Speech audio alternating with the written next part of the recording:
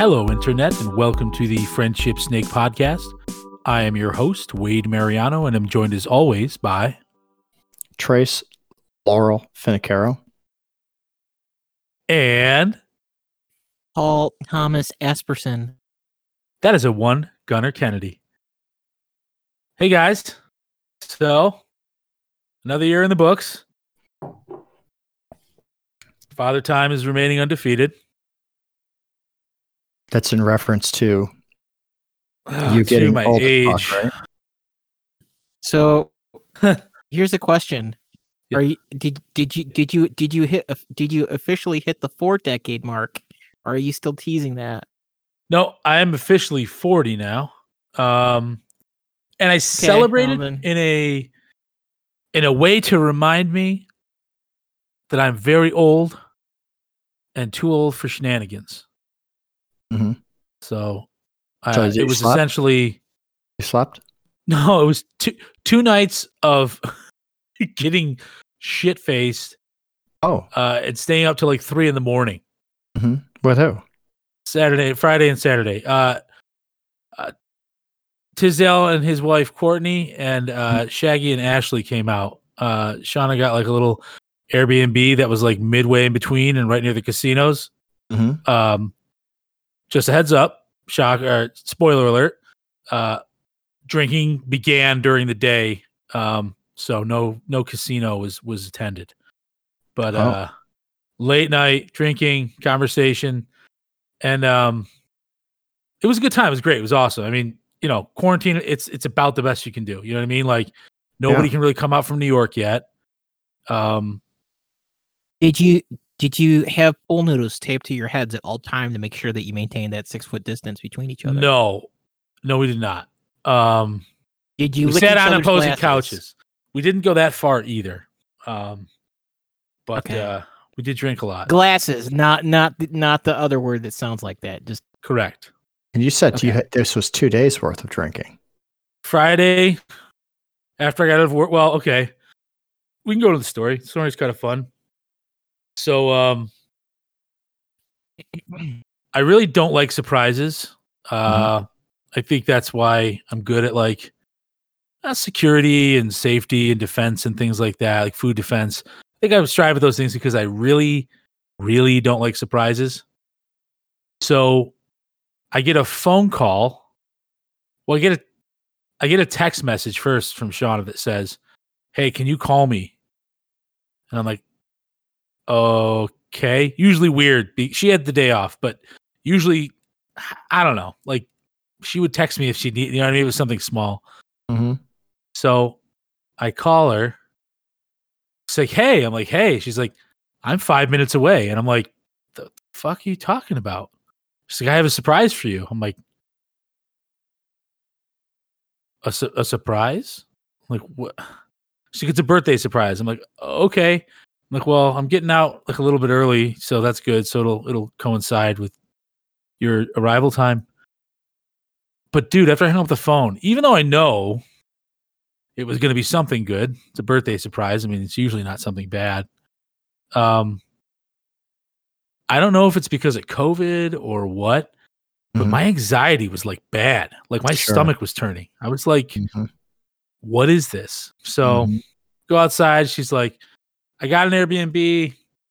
We're going to spend the weekend kind of just away from home. Okay, cool. Sweet. It's down near, like in between the casinos. And then she's like, there's going to be guests coming. And I'm like, oh shit. And obviously the only guests coming are the ones that are like an hour away. So Friday night, Tisdale and Courtney showed up and we started drinking. And he brought some of the beer he had just canned on Friday at his new brewery. And then Saturday, Shaggy and Ashley came up and we day drank then too. So it was just a lot of drinking essentially, but it was a good time. Did she pack you some swag clothing? No, stuff that I like t-shirt and jeans essentially. Although if I have to be fair, I would say a vast majority of the time I had my like mesh shorts on, like the stuff I like, practically pajamas, just because I wasn't going outside. Oh, I was just sure. drinking. Just drinking, yeah. Regardless, So how did Sunday it I feel felt 2 like days of hammered drinking? dog shit.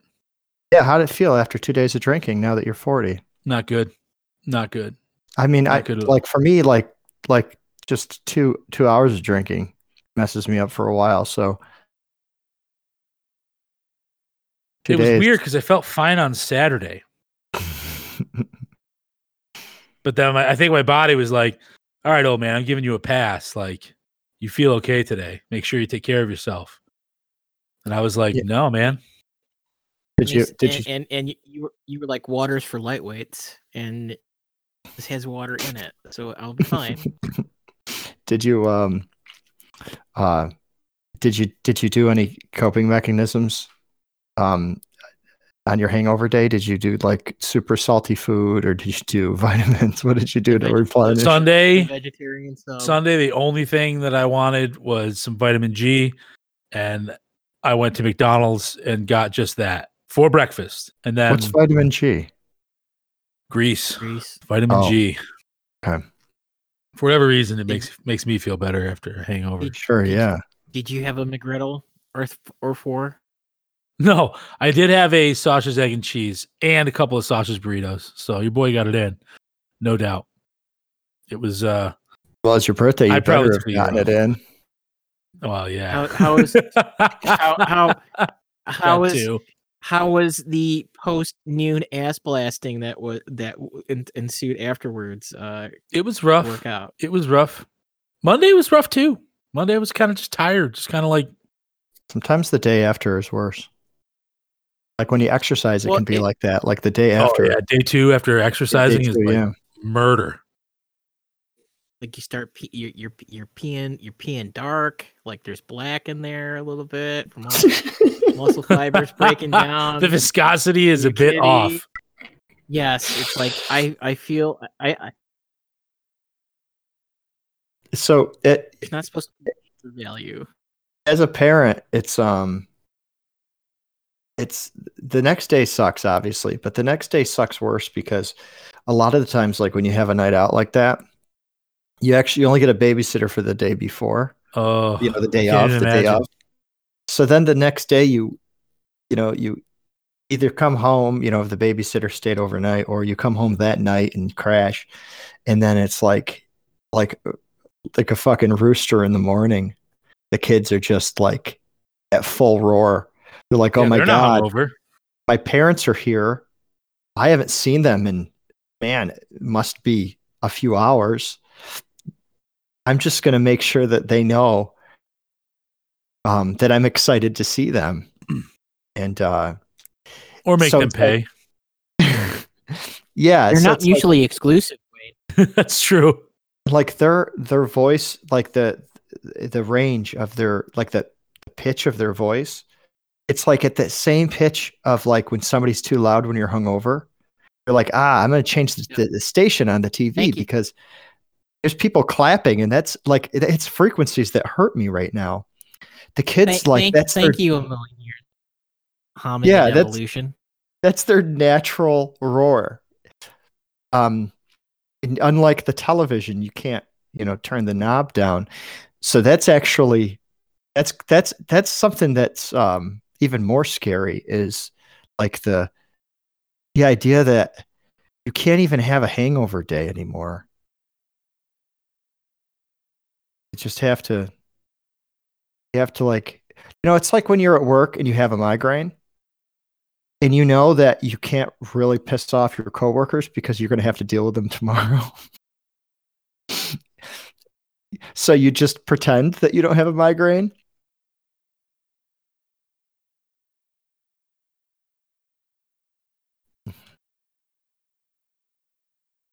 So not obviously, but there's a lot of happy birthdays going on today, especially on like Facebook and stuff. And it's like fucking mind blowing, like in a really good way. Been super depressed lately, and all these people wish me happy birthday, even if it's just on social media or whatever. It's like a big deal. Made me feel really good, which is awesome. Very humbling for sure. So I'm going back through my timeline, and it's when I turned 30. It was like, oh man, now I'm old. Mm-hmm. Fucking, if I only knew. Yeah. Do you ever you say you guys ever either of you guys ever have like regrets? So I mean, everyone has regrets, I guess. Hopefully not major ones. This isn't like major, but I always felt like I was too old to like enjoy certain stuff. And I look back now and it's like, what a fucking dumb perspective. Yeah. No, nobody else has that. It's okay. So like the vast majority of my productivity years were, it got crazy for me between the birth of my first child and working full time for my company. And the years in there were so packed that I had a hard time understanding what it was like to not work, like 18 hours a day or whatever, something ridiculous.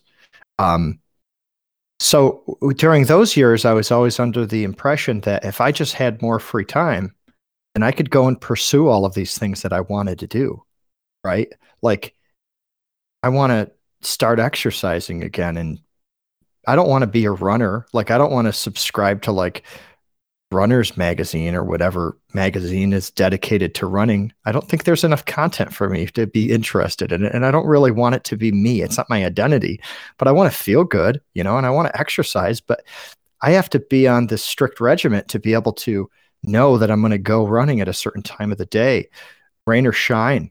And, so I always told myself, I was like, well, when I get more time, like when I'm no longer doing these crazy things, when I get more time, then I'll have plenty of opportunity to carve out a spot for running. And the same thing with like music. Like I wanted to take some professional music lessons, and I'm like, well, when I have more time, then I'll be able to carve out, an hour a week to start learning a musical instrument. And it turns out that when I gave myself more time, I just did things I wanted to do. Not things that I like feel compelled to do, right? The things that I do are more entertainment. They are less work and education. And that's sad. I mean, it's sad that that's the path. But at the same token, I feel like my energy levels had peaked probably somewhere in my early 20s. And now, at the end of my evenings, I'm like, well, I don't know if I have the energy to pick up another item, to learn another skill. And that's where our podcast sponsor Skillshare comes in. Skillshare provides all that.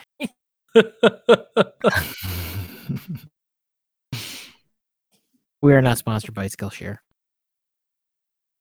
Not yet. It's a wonderful service. Not yet. Maybe one day. It is a wonderful service, though. So yeah, I think about that stuff all the time. I think about, I think about like how much time is in a day, how much can be done, what things I wanted to do versus the things that I did do. But it's also crazy because I feel like we were raised in this like 90s kind of we were raised in this like this culture that pretty much said that if you sway back and forth together to the tune of a Pepsi commercial, then everything is going to turn out okay, right? And all it takes is just hope, and everything's going to turn out okay. And that you can be anything, right? We can all be professional athletes, and we can all be professional, whatever we want to be. But then it turns out it's like, no, actually, for that job, you probably should have perfect vision. And for this job, you probably should, like, when you fall asleep, you should be dreaming about calculus. If you're not dreaming about calculus, you shouldn't have this job. And then this other job is like, for this, you have to be okay, like just moving. Your body needs to be moving the moment that you get to work until the moment that you go home. And you don't get to think. You're a fucking monkey. You just have to pick stuff up and move it. And that's what you do. And like I don't think we were prepared. So we had these hopes, and these dreams. And it's like, well, I could be the next professional skateboarder. I could be the next rock star. But it turns out that there's a couple of people that get lucky, but the people that actually make it there, they spent a lot of time questioning whether or not they were ever going to make a living at that. True. Kind of going against the grain. So here's the flip side, which we talk about. We kind of talked about this before, but so the threshold was what amounts to ridiculous success, right? Like you had to be ridiculous. The only people who counted were people who were ridiculously successful at that. And with the fragmentation, with the fragmentation of how we just witness the world now due to digital media and all that nonsense, like you got people who make you got people who make like a workman's living doing podcast or like streaming games or something like that. But what's your threshold for I would do this, I would do said thing, but I'm not, I accept that I'm never going to be like a Bill Burr, That's a really good question. I feel, who I feel that's a great question for is someone like Jess Novak, right? Someone who wakes up every day, gets in front of a camera, turns it on, sings to her fans. And, there could be a day where she happens to write a song and ends up hitting the charts. Maybe somebody makes a TikTok remix of it or something like that. And overnight she becomes a celebrity. Or she just keeps going. She keeps doing what she enjoys. And, we didn't talk to her about her finances. I don't know how much of her money is directly attributed to her music. If she has another job on the side, we didn't even ask because, sometimes it's nice to just celebrate the artist. And kind of, I think we all just kind of accept the fact that they're starving up until the point that they're successful. And even if they're not, I wouldn't ask, you share stuff with me, but I've never asked you like, well, how much you making? You know what I mean? Like, but I don't sell art, right? Some might consider it art. You're programming. But like it's a different type of work. Don't you think? Oh, no, you're absolutely right. It's completely different. Yes. It's significantly more practical. Yeah, because selling art, right? You could be because the starving artist is kind of just an accepted state, right? However, the starving computer programmer is not. If you're that talented at programming, somebody will pay you for what you're doing. There's exceptions, right? And yet is actually a very good point, Gunnar, because there's a lot of starving programmers. There really are. It is kind of like a slow burning artisan type trade in certain aspects. But those people could at any point in time go and do work for others and get paid very well for it. If you have the talent. Art, on the other hand, is very difficult to get paid for. So you kind of have to make your own. Like you kind of have to sell your own. Right? Absolutely. You could be the person that writes jingles for Curious George and you could make a living off of that. And every new Curious George episode that comes out, you could be the one hired to do those. But that, to me, that's more like winning the lottery, right? You could try to do local commercials, but people probably aren't willing to pay that much. It might not be any more than you'd book from a show, like a local show. So I know what you're saying, although you've never asked. You would feel perfectly comfortable asking me, and you have in the past, like, are you going to keep doing two jobs, or are you going to work for yourself? Sure, for sure. Yeah. That's a conversation that I didn't want to, I don't want to stir up with an artist, because it's, the product they're creating is so subjective, and, I'm sure they're asking themselves those questions every day. They don't need a stranger asking them. Well, no, but I think maybe the way to phrase that is to go back to kind of where I was pushing it before, which is that what's your threshold for I'm willing to accept less?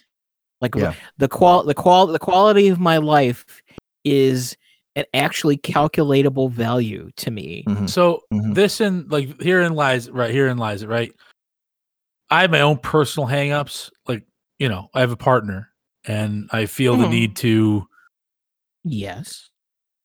earn as much money as possible because that's how I feel like I've contributed. Shauna would honestly love for me to just quit. Mm-hmm. She's said it before. Wait, Ape, work wage strong. Yes, that's correct. Fine contributor to household B. I just couldn't. No, right now I'm not at the spot, but like if it's something where I could bring in, to be honest with you, what's my threshold for it? If I could do it and it could be, a gig that supports even a little bit less than now, we'd still be fine. You know what I mean? But if I could make it like a day-to-day gig and make it, and if I could grind it, I'd do it. Mm. But right now can't do it. I'm just now at a point in my life where it's only been a few years where it's kind of been like, some stability where that I could at least have time to branch out and not work 2 fucking jobs and move away from my fucking friends and family every like 3 or 4 years. It's tough too, because I think the question is very contextual sensitive. Like it depends on level of happiness or unhappiness from each side. So like, I was very fortunate in my most recent change because the threshold for me was I had to match. And that was because of a similar situation as Wade's. I was compelled to provide. So I needed to match. I had been carefully monitoring my quality of life and the amount that I spend to maintain that quality of life. And I needed that same amount. There were some concerns. One part of that quality of life was healthcare. So that changes when all of a sudden you're trying to go at it alone. Now there's ways on the open market to say, well, I only anticipate making $10,000 this year. And the open market's like, okay, well, we'll give you a really, really huge discount on your plan. So it does kind of encourage people to go out because you are allowed to use next year's figures for that. Unfortunately, what you end up paying for at the end of the year isn't next year's figures. It's how much you made, and they give you a kickback based on how much you made. So next year's figures is good for forecasting, but you still might end up owing more at the end of the year, and that's that will happen. Yeah. Going through this calculus right now. Fun fact. If you pick Cobra up from your employer, you automatically are disqualified from ACA enrollment until the next open enrollment period, except for this year. From March 1st to May 15th, they extended that period because of some weird. Yeah, because Cobra lasts 6 months, and sometimes you can get it up to a year. The thing with Cobra is, Cobra's okay in an emergency, like you're quitting your job. It's crazy expensive though. Yeah, like you're quitting your job, but you have a surgery that like a week or a few weeks or a few months later. The problem is what Cobra does. People say Cobra's expensive, and it's actually Cobra doesn't cost anything. What Cobra does is it gives you the right to continue paying your previous healthcare premium for up to 6 months because you're no larger risk by leaving the employer. You just have to pay the premium. The reason that it's perceivably expensive is because you have to pay the entire premium. Right, exactly. Including what your employer was kicking in. So what Cobra really does, everyone says it's expensive, but the irony of it is that Cobra actually doesn't cost a thing. The only thing that actually does cost additional money on top of your existing premium is your human resources department. is legally allowed to charge an administrative fee for managing that policy. So before they just assume it's part of their job role, but if you got 10,000 employees and you lose 1,000 a year, well, it makes sense to be able to. That's an additional overhead. There's a lot of administrative work that they have to do. They're responsible for. So they're allowed to charge. It's not a lot, though. I believe it's like up to 1% of your premium, which still is a decent amount of money, but it's not a lot. And in the case of my previous employer, the human resources, they contract out for the human resources, and the human resources woman said, Trace, I would manage yours for no money. Don't worry about that. I'm not going to charge you money. The problem is the premium was, I believe the premium was $3,800 a month. And that's what the employer was paying. No, I know. So it doesn't cost, but it costs the person that's going on Cobra. Like it's costing them way more. I've been on Cobra once. Holy fuck. And that was as a single, right? You didn't have anyone else on the plan. Yeah, fuck yes. Yeah. So for me, it's a family plan, which includes my wife and my children. But yes, like if you have a surgery, it's coming up, then jump on Cobra. But yeah, Gunnar, it's very interesting to know that if you use it at all, you have to wait until the next open enrollment. That's insane. It kind of makes sense though, because what you've done by going on Cobra is you've kind of exempted yourself from the qualifying event, which is just it's really bullshit. I don't know if you know this, but it actually something kind of similar to that happens when you have a kid. The kids is a qualifying event, so you're allowed to make changes to your healthcare plan. And even if you're enrolled in a family plan, the kid's not automatically added to it when the kid's born. And if you don't enroll that child after the qualifying event, I think you have 30 days, maybe it's 60. But if you don't put the kid on the insurance, all of a sudden you're responsible for the bills. So it's weird, like the hospital, where the baby is born. Since most of that is care for the mother, it's covered, right? But let's say there was something that happened and they had to attend to the baby during birth, or even the shots, right? The shots that they administer. There's a lot of services that they do for the baby. They're weighing the baby. They charge for everything. You're paying full price if you don't put them on the plan. Yes, all of those bills start rolling in, and the only way that is because they aren't paid, and then then you go and you plea with your health insurance provider, and you say, oh well, I was. You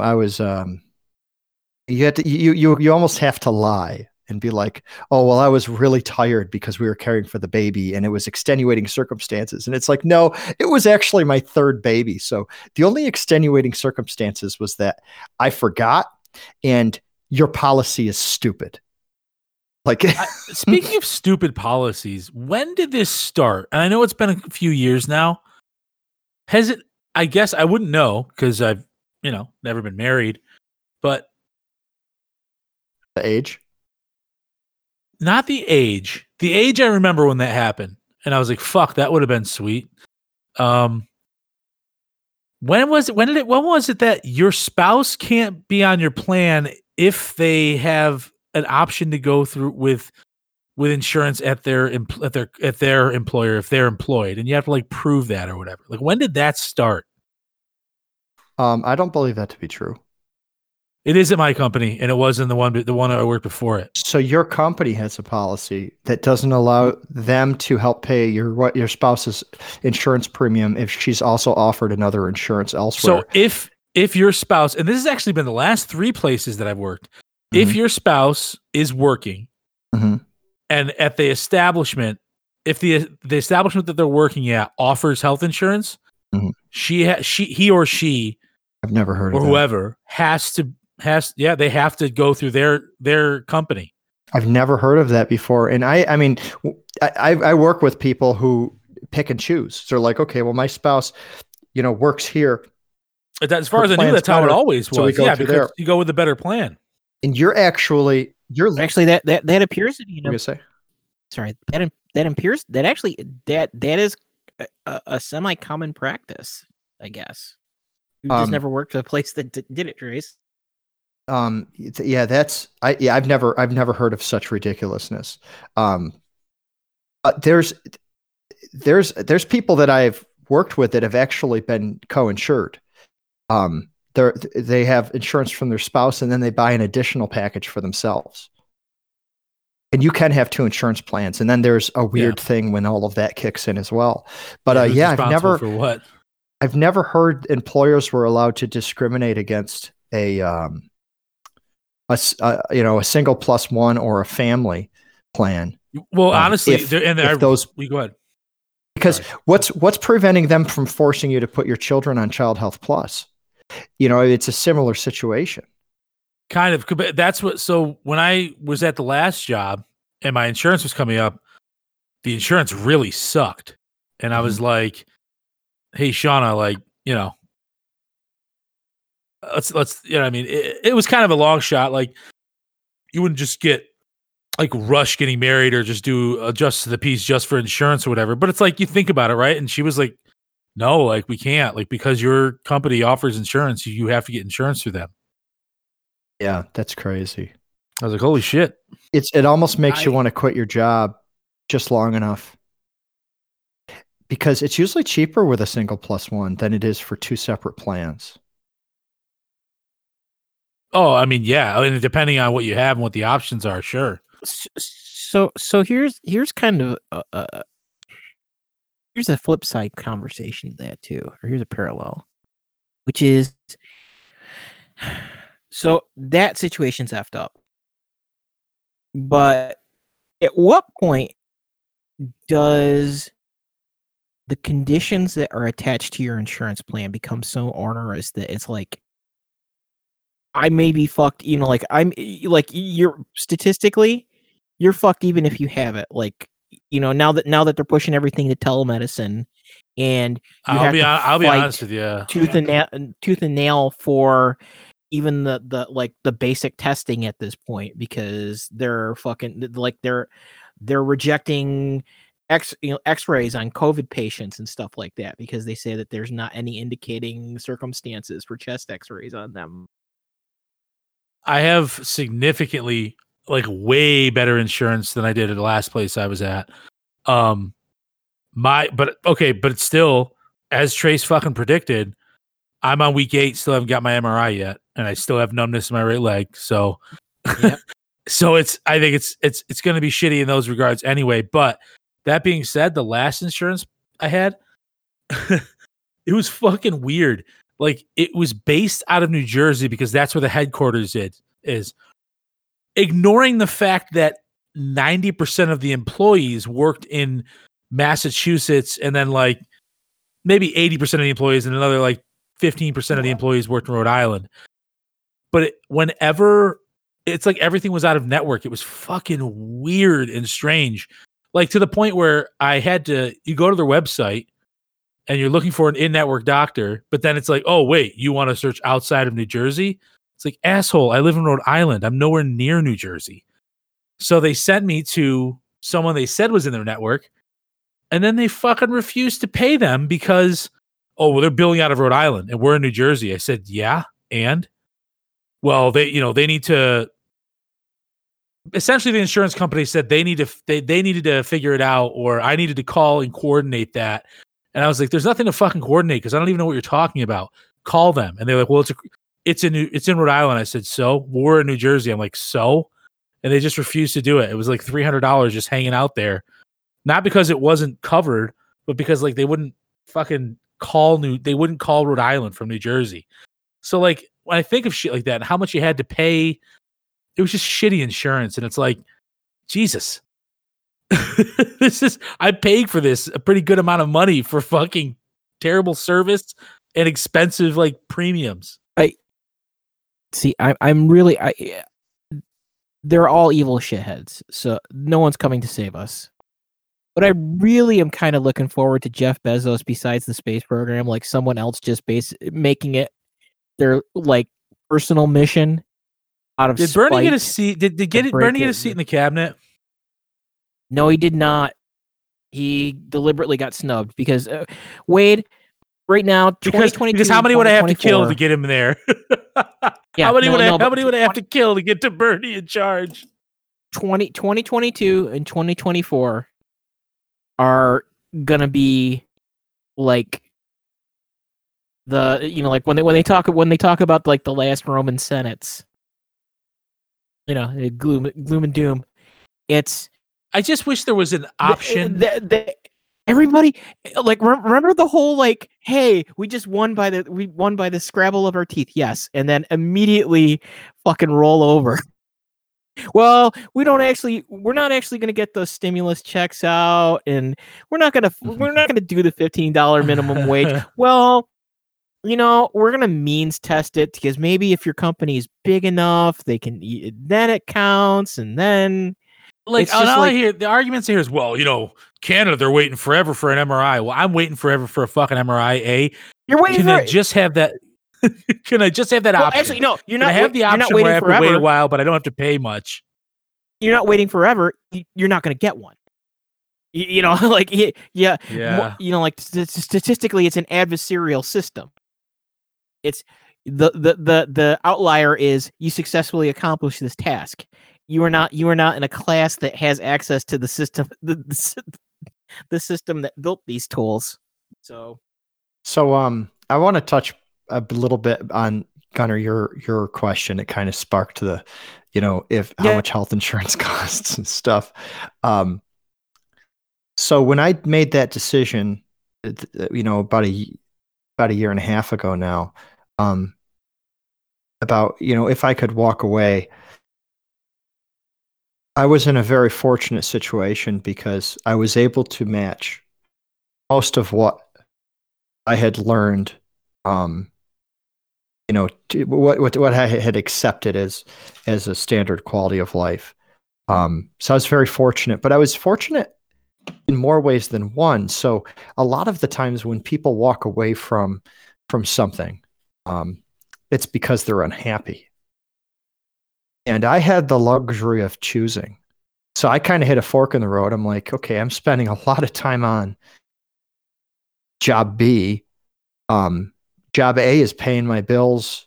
It has great benefits. But I wasn't unhappy at job A. And I think that that's rare. Maybe it's more common for startups. Yes. Because a lot of people who create their own company startups they don't necessarily dislike their day job, right? It's just some idea that they came up with is now turning into a real job, real work. It's not just fun anymore. And now they need to start spending their days working on it.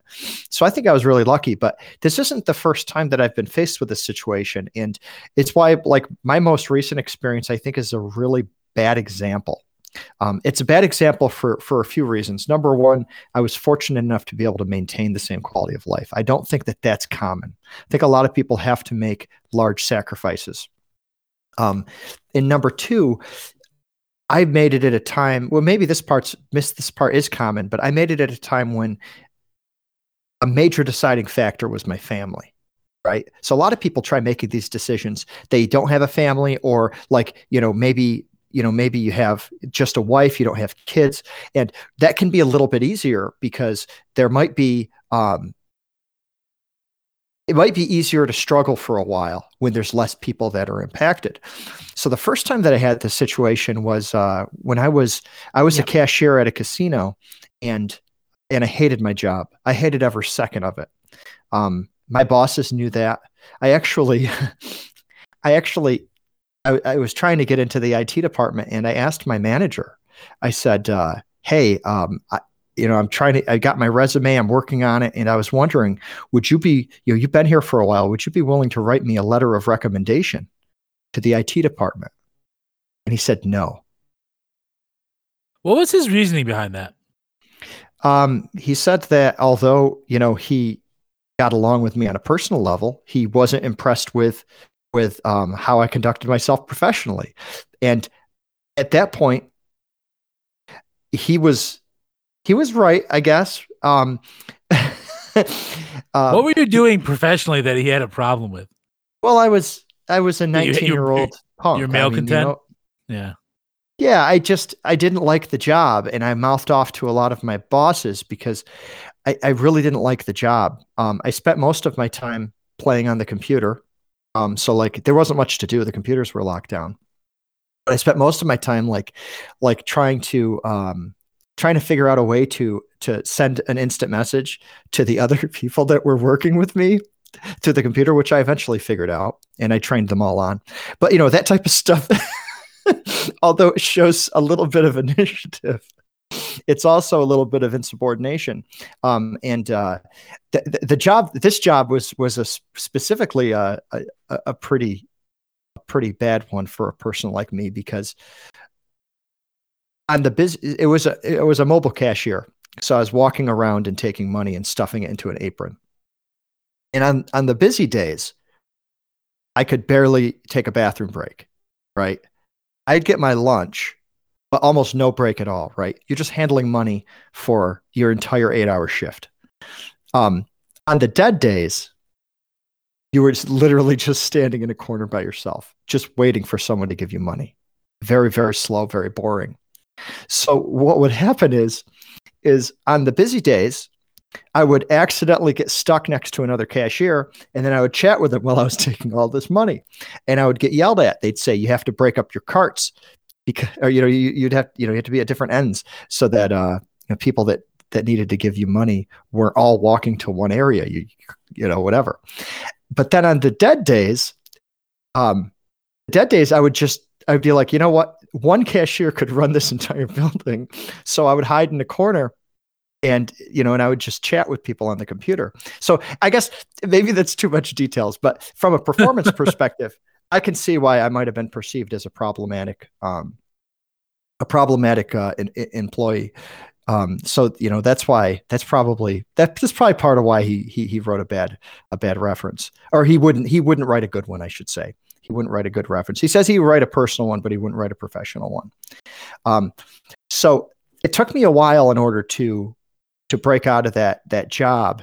I ended up becoming friends with a guy in the department that I wanted to go to, and that's eventually what got me an interview. But this is a long story to answer Gunner's question. But I at that time I was making $7.15 an hour as a cashier. I think so. I think it was that much. It might have been minimum wage. It might have been 50 cents more, but it's right around there. Right? It was between $7 and $8. And I sit down with the supervisor in the IT department, and she says, what are your salary expectations? And I said, I don't have any. I would do this for less money than what being a cashier is paying me right now. Like I said that to her, and I was honest. Mm-hmm. So I didn't have much to lose. And at that point in my life, I was probably a little bit closer to where you are, Wade, at least financially, because it was just me and my girlfriend at the time, and she was paying all of my bills. And I was in college, so I was only really working part-time anyway. And to me, the biggest hurdle wasn't the money at all. The biggest hurdle was me actually getting like some experience in that trade, and then being able to use that experience to get a job elsewhere. And I was afraid that I'd put in enough job postings at that point in time, not just there, but other places, that I was afraid that if I didn't get any experience, I would never start that career. So it's a long story to a short answer, but at that point in my life, Gunnar, I would have taken half of my wage.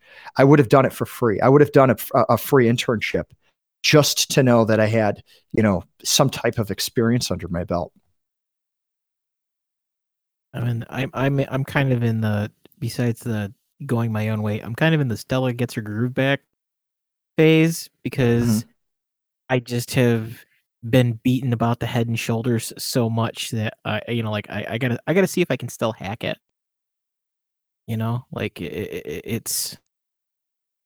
I mean, I know I can, but I just, knowing and actually doing are two entirely separate. Until you actually start doing it, it seems probably feels not impossible, but like very difficult.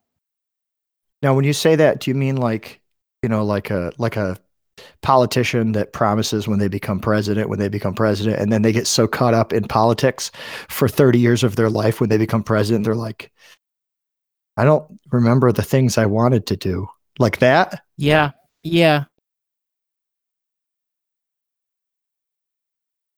Like, I don't know. I guess the thing is that what is it? Coder's code, and I don't write a whole hell of a lot of code as of late, and it's really just not.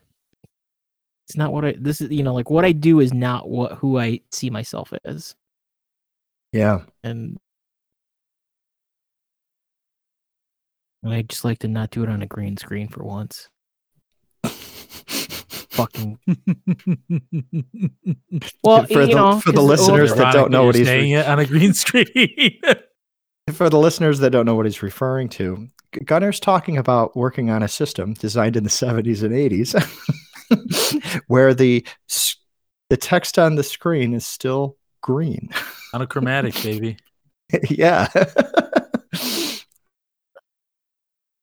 I have to reverse engineer software that's older than I am. That's on a regular basis. It was crazy to me in the IT industry realizing that 95% of a programmer's job in a large company is just getting like text and putting it in a different format for someone else. Like that was insane to me. It's like, yeah, we're going to have you build an interface between these two systems. And you're like, oh, okay, well, that sounds complex. Is there some handshaking going on? Is there some encryption? And it's like, no, I'm going to send you a bunch of numbers with the pipe symbol in between. And I need you to take out the pipe symbols. Okay. And then what do I do with that file? Oh, that's it. That's actually all you do. It's like, okay, well, you called that an interface, but to me, that's search and replace in Notepad. So, yeah. What the fuck was I hired for? Well, yeah. So the unfortunate caveat to this is that, because it was just search and replace for the longest time, there was no value seen in retaining any of that other knowledge. Like, so now it's like, hey, we need you to do everything for the top and bottom, but we also have an organization that's not designed to allow one person to do all of those tasks. So please instruct other people on this thing that you're not entirely sure what needs to be done, but you put it in a succinct bullet pointed list with signatures, and then be responsible when it doesn't get done. Then the guy that actually fixes stuff gets fired, and they're like, "Hey, Gunner, you built that interface, right? So that means you know everything about this system? All right, we're going to have you do that in addition to your normal job." Hey, you made the mistake of being a long-term person, but you're not long-term enough to have anything that was like important from day one. So yeah, good luck with that. People do quit people. I'm a firm believer in that. People don't quit. Some people quit jobs, no doubt. Like Trace, obviously, the Cage obviously wasn't a fit for you. You obviously didn't like it from the start, but people fucking definitely more often than not, I think, quit bad. Either people quit people, but a lot of time it's bad management. It's just bad fits. I mean, like, and maybe this is giving people a pass, but like, no, not necessarily bad management. It's just manage. Like, you may have a management structure that's perfectly effective. It just may not be effective for the tasks that they've been given. Like, like you have a support team, but you're asked to do development work, or that's whoever's in charge of that and thinks that's a good idea is a bad manager, because they lack the ability and the foresight to see this is going to be taxing on my people that are already doing this other task. We're not giving them anything extra. I'm not even saying money, whether it's time off, whether it's trying to bring in other people, making the department bigger. You're you're short-sighted. And for whatever reason, whether it's you're getting pressure from the top to make it work financially, it's poor fucking management. Anybody that thinks they get shit for free shouldn't be in business. Everything costs. They should be in government. Yeah, no shit. Um, another thing, another thing. I don't want to rant too much about how what of a drain working in an IT department is, but I had a very in my early days in IT. Uh, I was an overnight operator, which meant that I just babysat the systems while everyone else slept. It was actually Gunner's first job at the same place. Fantastic job. I really, really enjoyed it. I enjoyed it for a couple of reasons. Number one, I really, really liked the way the supervisor ran that small department. I felt that she had a really close knit team. She tried to put people that were compatible with each other instead of people that were like, highly skilled. And I criticized her about it at first, but then I realized that, like you said, people leave people. So if if you don't if you're not compatible with the person that you're sitting next to, she has to pick up on that and then, shuffle things around so that her team stays strong. Because if they've been there for 3 years and she loses them, that's 3 years of knowledge. Now, not everyone perceives it that way. And a lot of companies don't perceive your 3 years as 3 years of knowledge. But in this type of job where you're babysitting the systems, a lot of it is like developing good habits for better. And I think in quality control, Wade, you would probably feel the same way.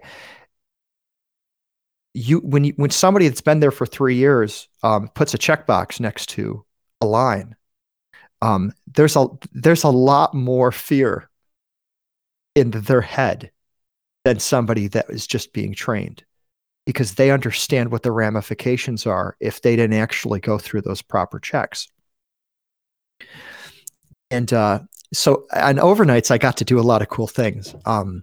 One of them was I got to start writing video games. That was really cool. Now, these aren't real video games. These aren't like Call of Duty or something fun. These are like your side scroller Mario type games. And that was what was great about that is it taught me how to learn a little bit more about computer programming. When while I was getting paid. I thought that was really cool. After that, I moved on to some productivity software there, and that achieved some success, and it at least got me recognized for a promotion. But before that, I noticed that on overnights, what would happen is the departments would be bored, so they would call IT for small problems.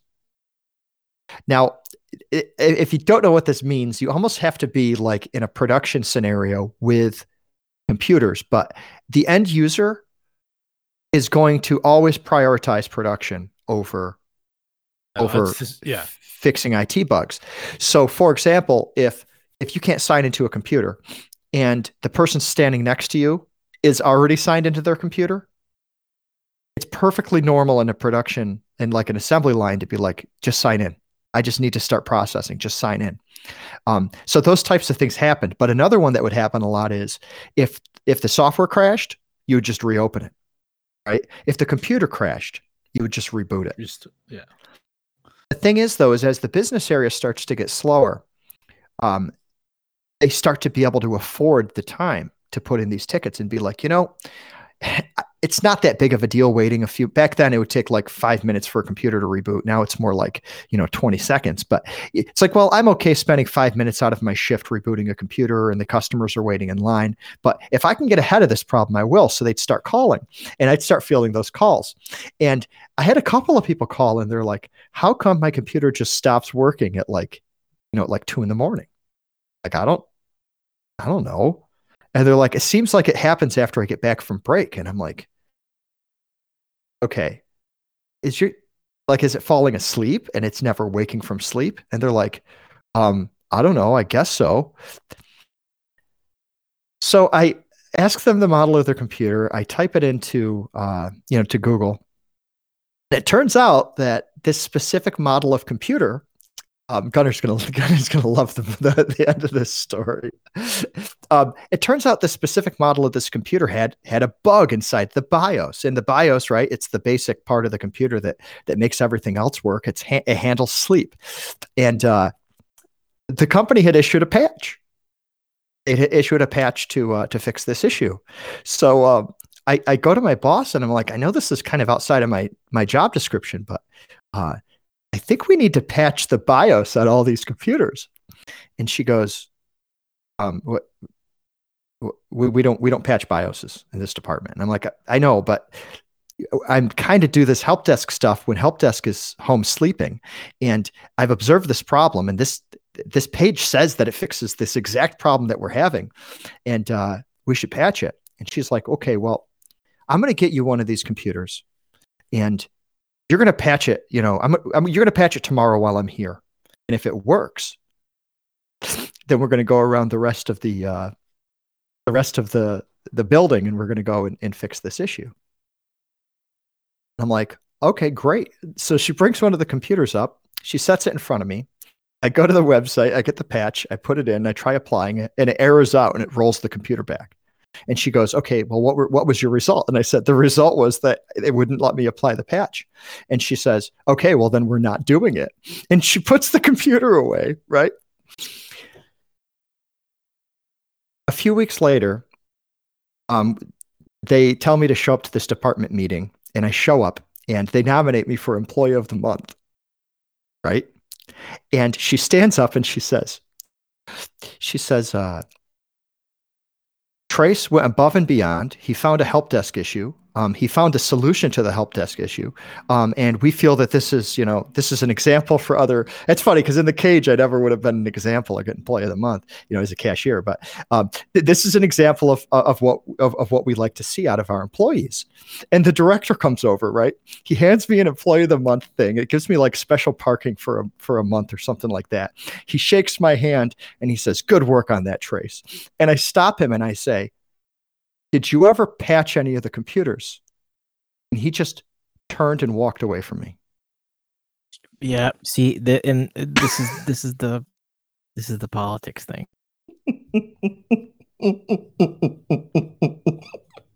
Like, it got enough recognition for me to get fucking VIP parking, but not enough to actually do it. Never fixed. Oh, sorry, it's such a long story. No, because but this is the thing too, and maybe this is where, like, we talk about like differences in generations. And this isn't a fucking kids get off my lawn, but were we one of the last generations that was indoctrinated with this idea that, like, it was a fucking good thing to,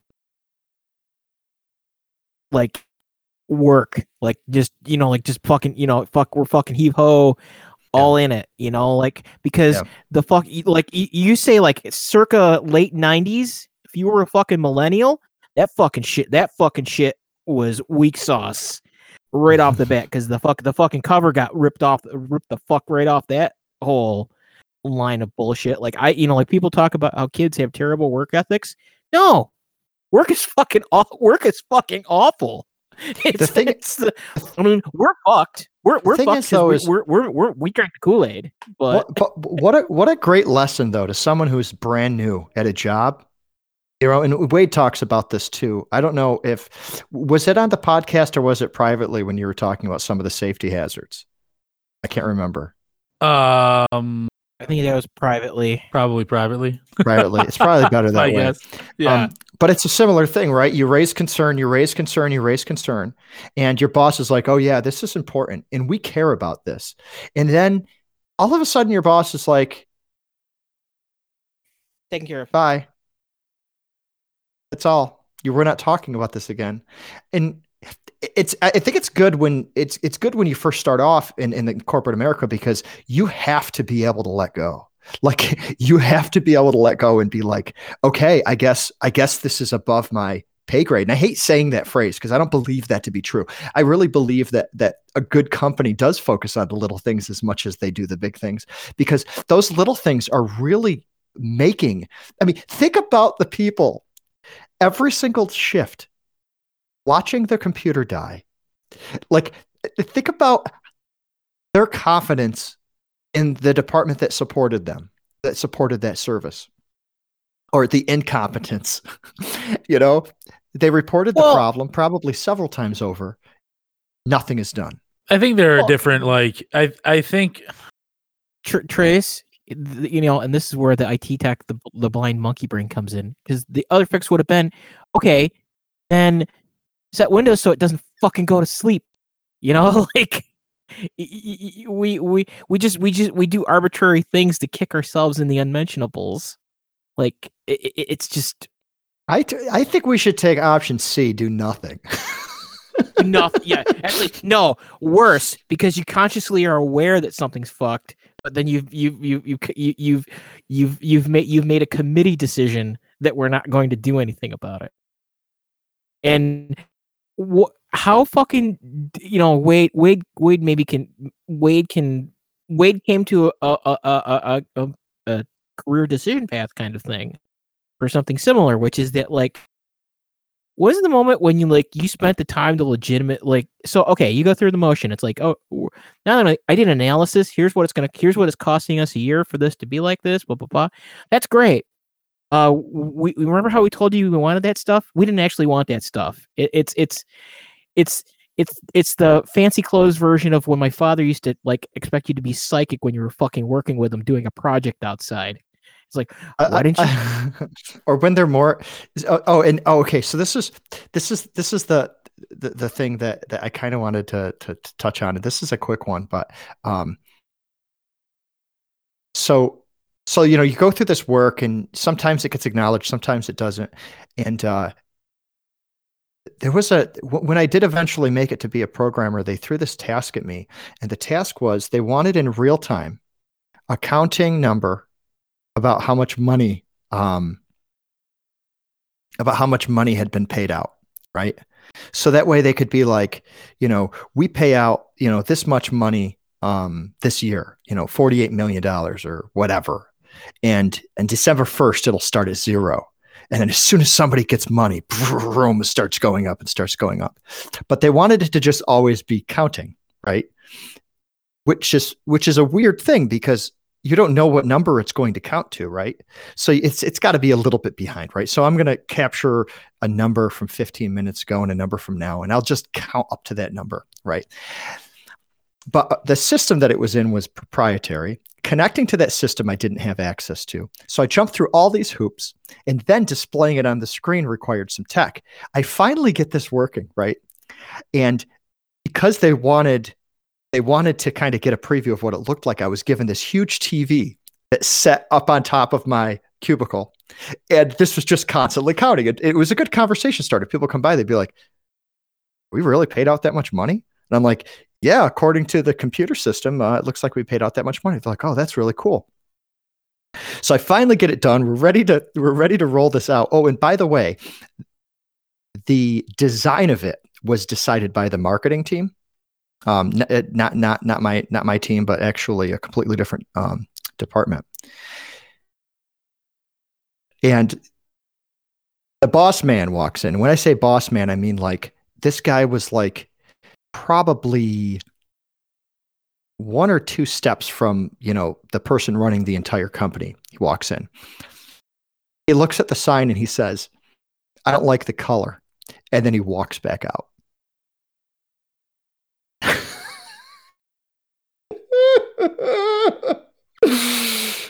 Oh my gosh. And my boss is like, hey, how did it go? And I'm like, I think it went terrible, but I'm not really sure what I did wrong.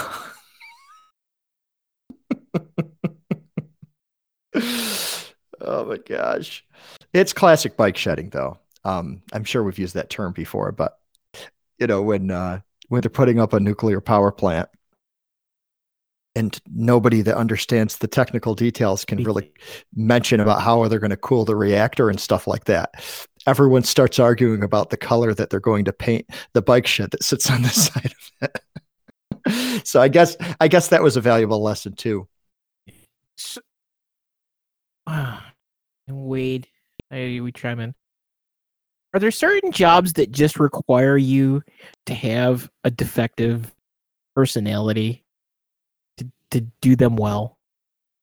So I think when it comes to that, yes, there are roles that it would lend people to have certain. I say defective, maybe. Defective, maybe Not defective, term. but certain certain focuses. So I think anybody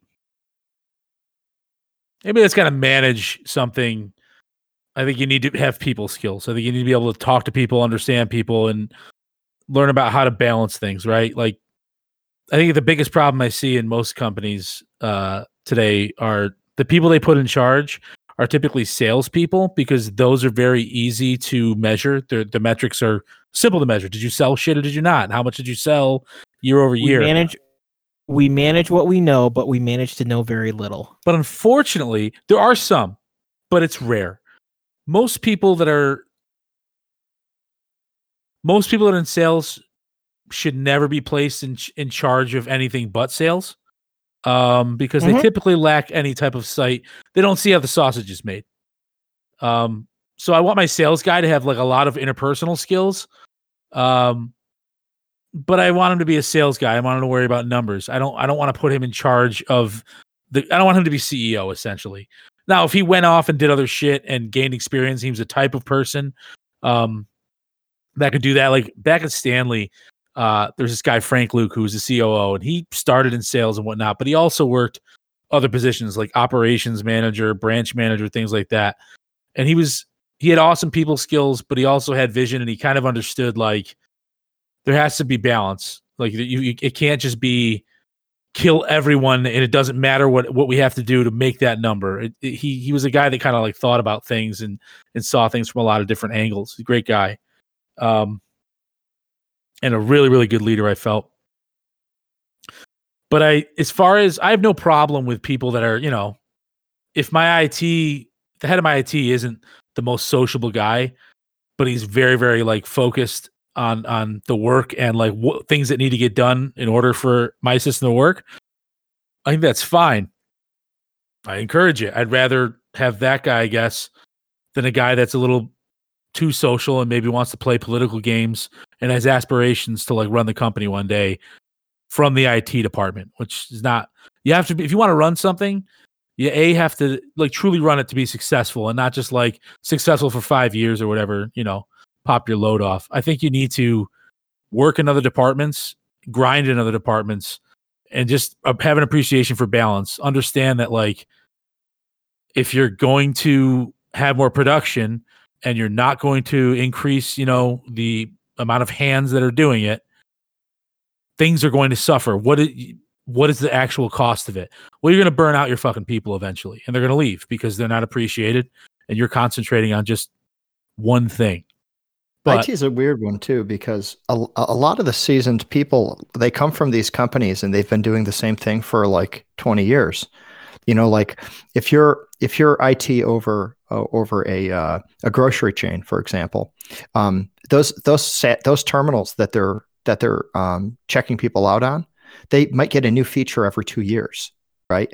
And they might be largely untouched for 30 years. So the programming for those terminals doesn't change that much. Yeah, you might have a new type of credit card where you get to tap to pay, but that's something that you handle, and you only do that once every few years anyways.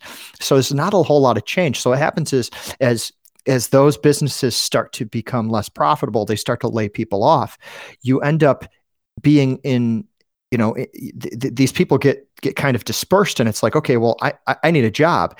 And somebody's like, okay, well, we're going to hire you in as just doing the normal stuff, but you have experience in management. So we would love to put you into a management position, but those people aren't necessarily part of a growing department. Yeah. So, and I mean, this is kind of us just taking an episode to pick on IT, but I feel like if you work on a really, really strong team in IT, it's kind of like having a bunch of like metal fabricators working in a mechanic shop, right? Because it's not like a car rolls in and you just fix it in IT. What happens is these problems are presented, and the problems are often so business specific and unprecedented that you can't just go buy something that solves this issue, right? So what you really need is you need input from engineers.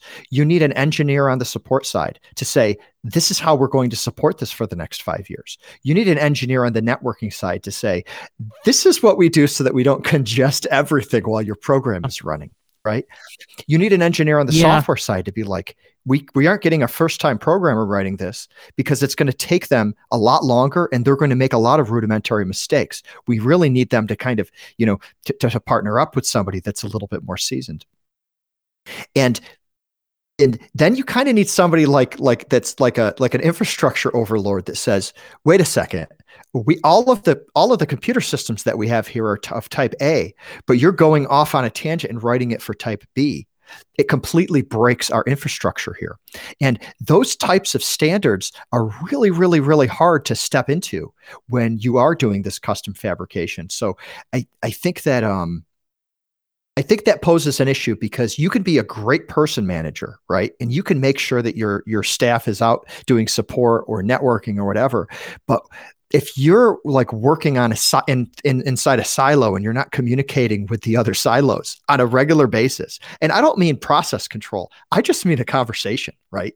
What the fuck are you working on? And would you be willing to change it a little bit so that it works well for all of us? I think that ends up being it's an engineering problem though. Like it's an interesting, it's a problem that could be perceived completely as problem solving in engineering. It's all because the people are stepping into their roles with this "it ain't my job" mentality. I'm sure this happens with all businesses. I'm sure this happens with all types of work that change rapidly, right? Where like today you have standard A, tomorrow you have standard B, and you cannot stop production between standard A going away and standard B being implemented. I guess maybe the parallel to that, or maybe where this is going, is that effectively you need the straight-laced suits versions of those fucking guys who work on like Pimp Your Ride. Like again, it's like here's a problem, here's a ridiculous problem that we have to solve. We need to get together a crew that can manage this, but we also have to be, it's like you need this, and it's like one of these things where like I feel like most of the last decade has been trying to hide the monkeys thrashing at the type, like just people paying a whole bunch of money to hide the monkeys for all intents and purposes. Like they say like, oh, we put everything in the cloud, or, like do that. It's no, the monkeys are still there. We're paying more to have someone not allow them to make eye contact with us while we are consuming the fruits of their labor. I hope that archetype is going to die out soon. Like the fucking manager that doesn't give the credit to his team first. Like the honestly lack of leadership. There's a massive lack of leadership in some companies and some corporations that can be seen in certain departments. Honestly, I feel the most effective leader is the one that takes none of the credit, is the quarterback essentially in the NFL. You take none of the credit for a win, you take all the blame for the loss, and you make your team, the rest of the people around you, understand that they're valued and that they have input, and be willing to like hear them out, but also have to understand where they draw the hard line and say, listen, at this point, your ideas, I've heard your ideas, but we're a support role here. You know what I mean? Like IT is, different from like quality and stuff. But that being said, we're all support roles, right? We're all supporting operations essentially. I think explaining the situation and understanding that we're never going to be the focus here, like because our literal existence is here to support operations. But, I think when you give people input and give people a piece of the department, I think it helps because at least the person, they may be miserable, but at least they've had some input and they've had their voice heard and hopefully some of their suggestions at least tried or explain why they wouldn't work, right? The problem with leadership is anybody that takes all the credit and doesn't essentially say, I really didn't do much except put a good team together. My team brought us here. Like my team is the one that got the win. I think you're a shitty leader and you should probably not have a job. That's my opinion. I think that should go. Hopefully that's going to go the way of the dinosaurs. People understand that, you're the leader. You get paid more than everybody else. That's your fucking reward. So eat shit the rest of the time and just be happy with your paycheck. Is our economy actually not slowly, progressively, increasingly, speedingly collapses like a flan in a cupboard. They will all be replaced by a series of small shell scripts like us, like this podcast. Yeah, but I've come across a few in my day that were just glory hounds, but I think for the most part it's common sense. You lead by example, and you don't take the fucking servers' tips. you let the servers keep their tips. What do we got for time?